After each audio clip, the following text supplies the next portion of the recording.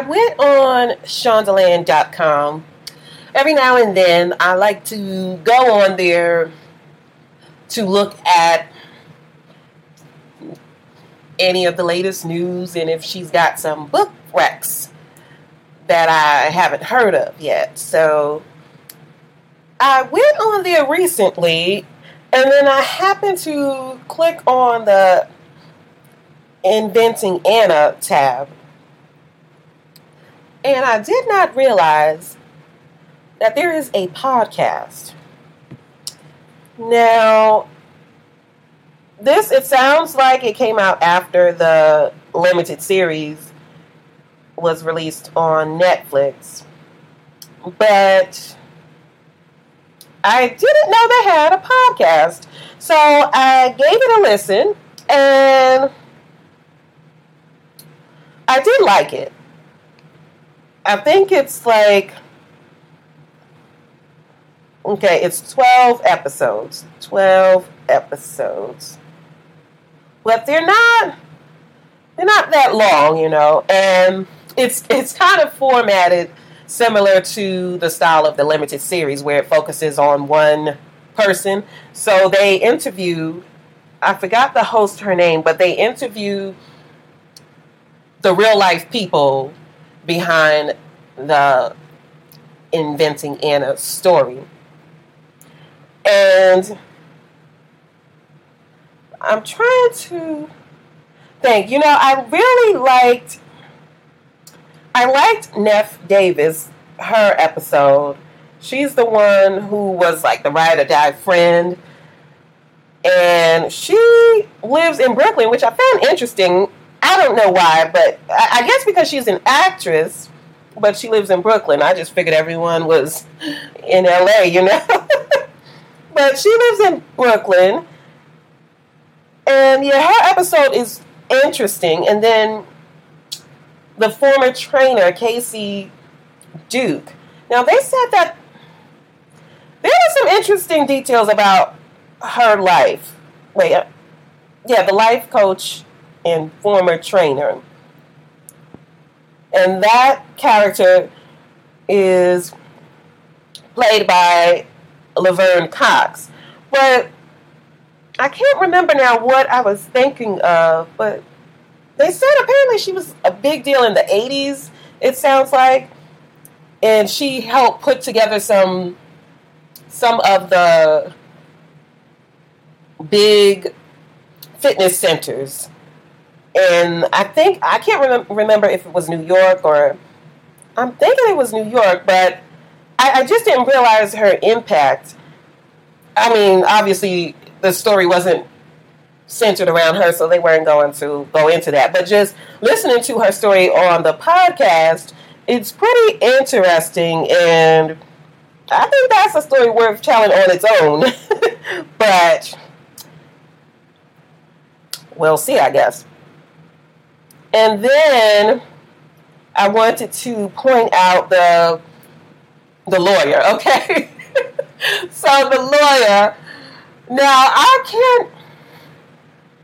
the lawyer really stood out, and I want to say the last 2 episodes, maybe 2 or 3 episodes. I can't remember how many episodes he is in on the Inventing Anna limited series. But, well, first of all, that finale, is epic. But he really stood out to me.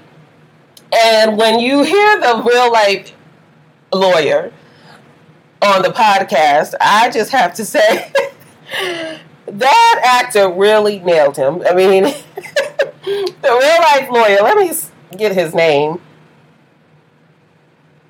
Okay, I think it is,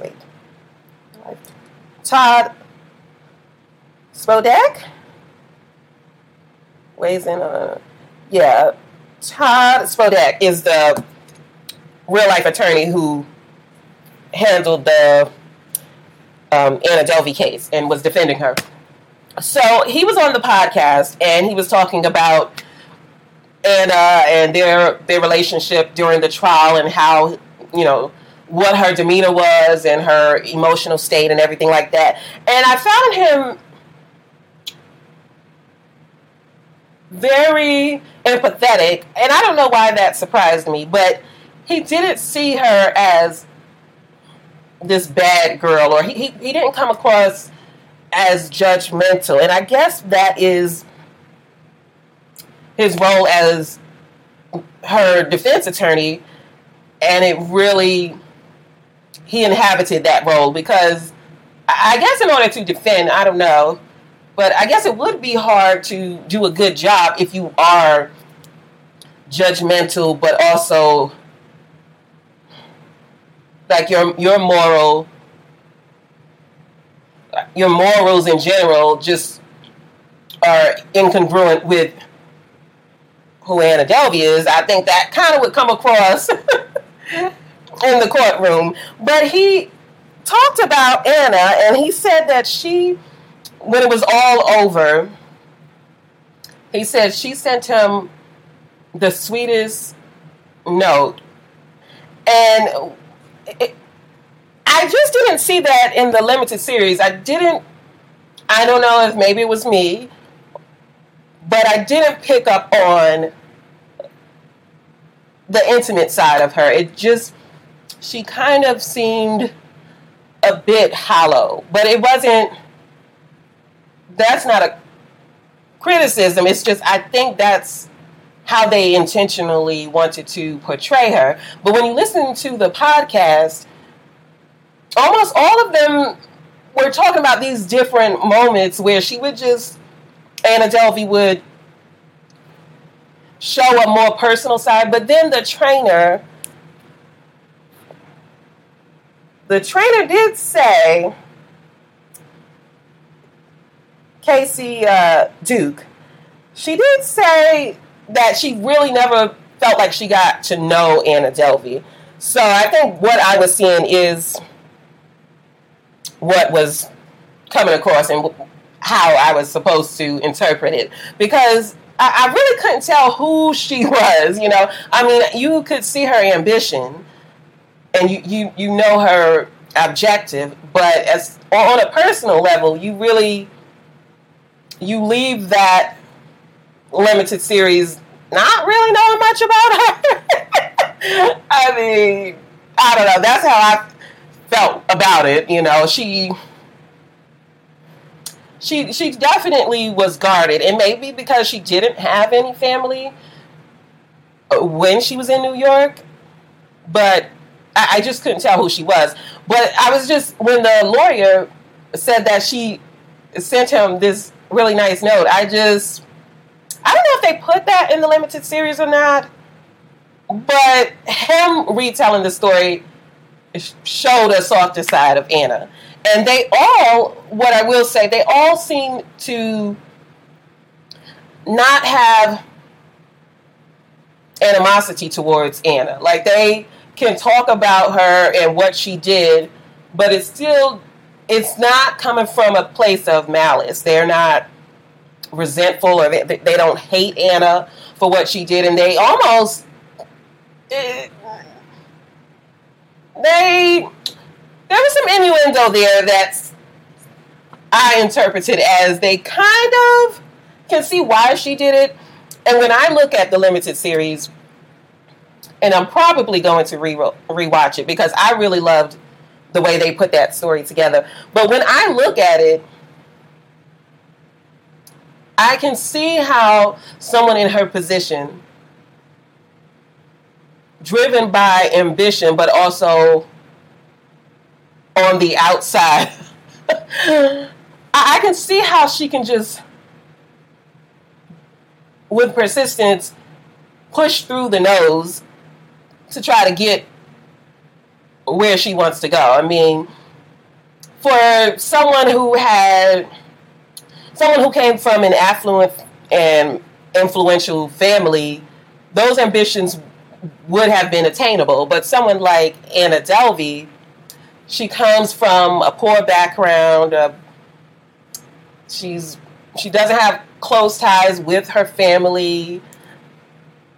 She doesn't have the finances. She doesn't have... Well, I'm not sure if she had the education, because it sounded like she did go to school, but I can't remember now if she went to college or what happened there, but she just didn't have the business connections to get done what she wanted to get done. So if it were anybody else, if it was somebody's daughter or somebody's son, what she was going for would have been attainable. But because she didn't have the family, she didn't have the money, and she didn't have the connections, which obviously that's everything you need, right? But still, she didn't have it, so it's like, it was an audacious move for her to even be thinking that. But when I think about her still moving forward with her objective, which was, again, ambitious and maybe unrealistic, maybe just a little bit. But for her to do that, of course, I'm not okaying illegal activity. But when you look at that limited series, I mean, they had to make her pay a price because they I think the government and just everyone who has a say in the outcome, they couldn't let her slide, because then that would send a message to others, that, hey, why don't you go and try this too? And when I really think it through,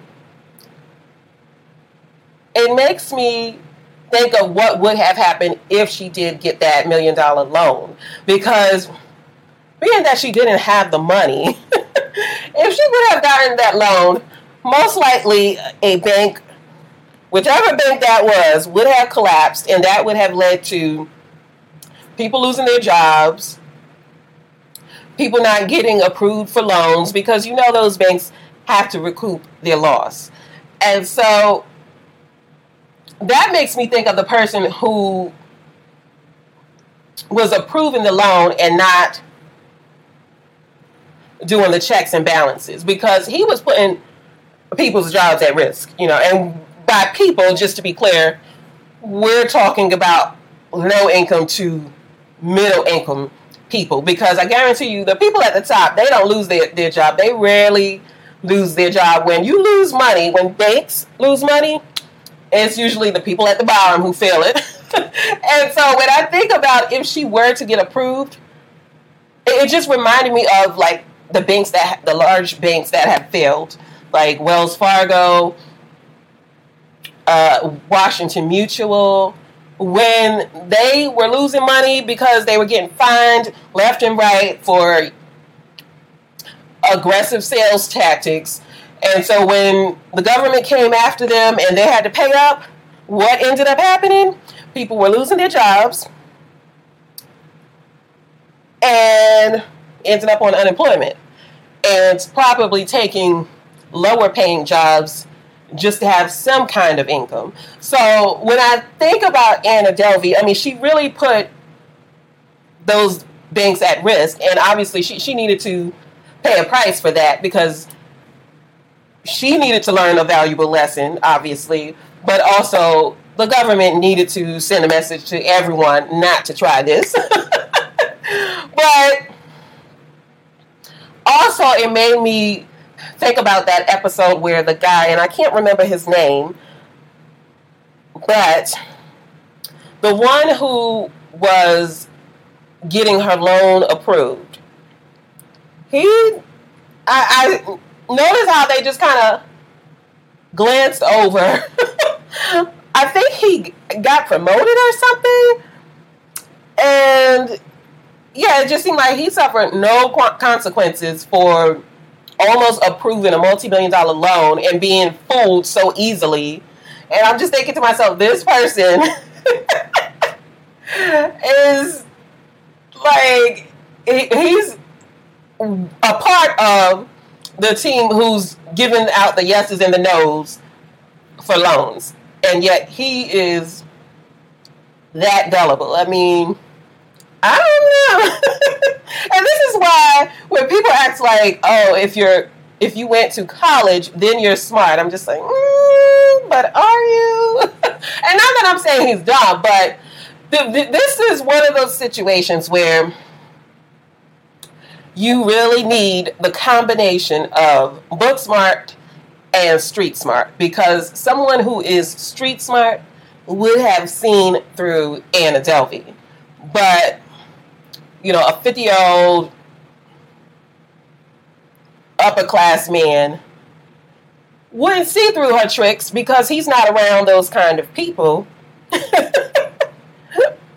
who are running game on folks. So, he's not keeping up with the latest scams, and that's where being kind of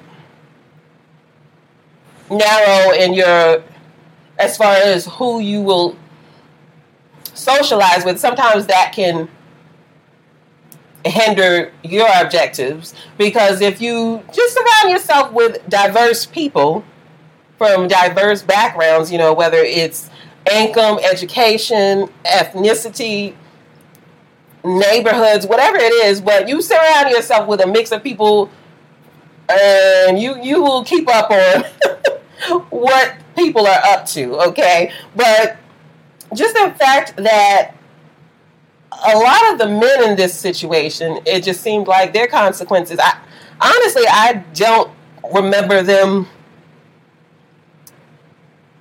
enduring any consequences, if we're being honest. I remember one of them got a raise.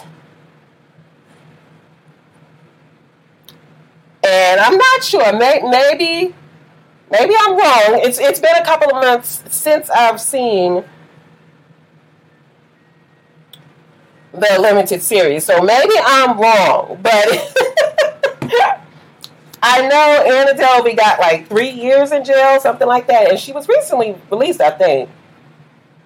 And she stays in the news because I read somewhere that I think the building that she was trying to purchase for her foundation, that was either up for sale or something. It was in the news recently. But I think we're not seeing the end of Anna Delvey. I can see her making a comeback, and everybody likes a good comeback, But I'm still reading The Authority Gap. I'm finishing this up. This is by Marianne Sieghart. And in here it was talking about how women second guess each other, and I think she called it internal misogyny. Yes. So she told a story, or she was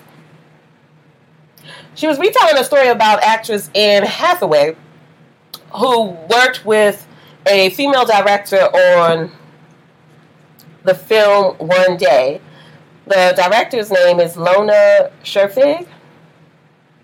And Anne Hathaway, I don't know if this was, it sounds like this interview was after the fact, after the filming of that movie, but she admitted that she second-guessed the female director. It sounds like every step of the way. And then she said she's not sure if it's because there was merit to her second guessing the director, or if it's because she's so used to working with a male director. And it just, again, with the Anna Delvey story and how we look at this young woman.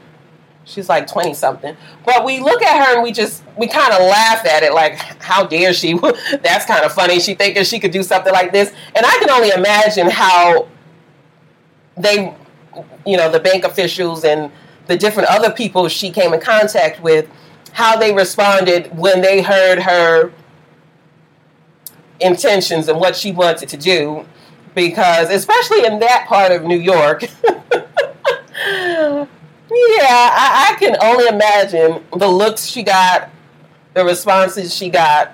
And when I was reading this story about Anne Hathaway, first I want to say I'm glad she noticed in herself that she was wrong to bring those assumptions to the table when she was working with this woman.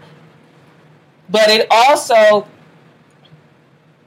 just goes back to what we are taught about girls and women. And she does go on to say she hopes, let me just look for this. She said, I have in the past focused on what was wrong with it, and when I see a first film directed by a man, I focus on what's right with it. I focus on where he could go with the film. I focus on where he could go with the next one, and I focus on where she failed to go. That's what actress Anne Hathaway said. And I hope that we as women,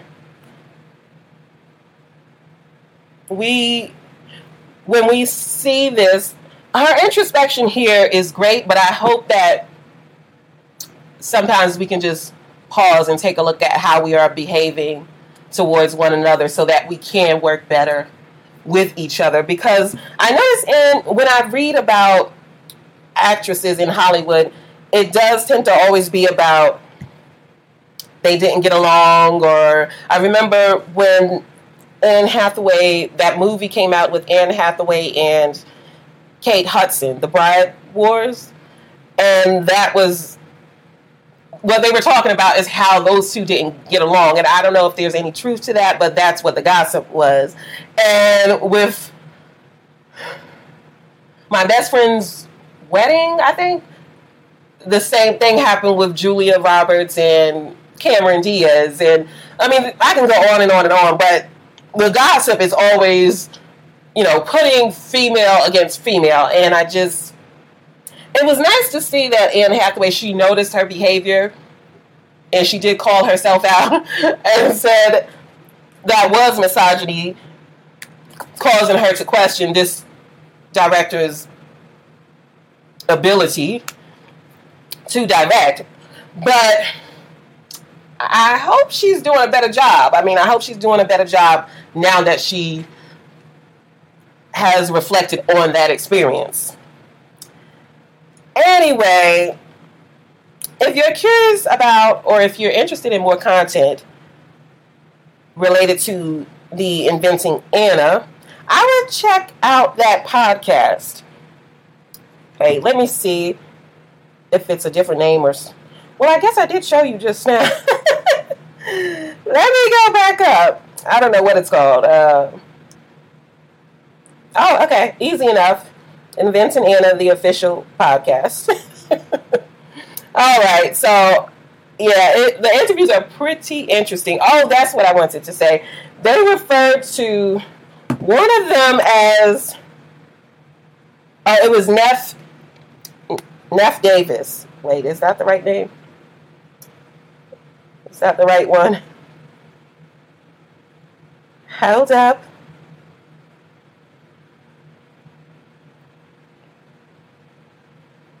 Yes, Neff Davis. Shonda Rhimes, she describes Neff Davis, who is one of the friends. I don't want to call her a best friend because it didn't sound like they were best friends, but she was one of the good friends who worked at the hotel and was letting Anna kind of stay there for a while for free.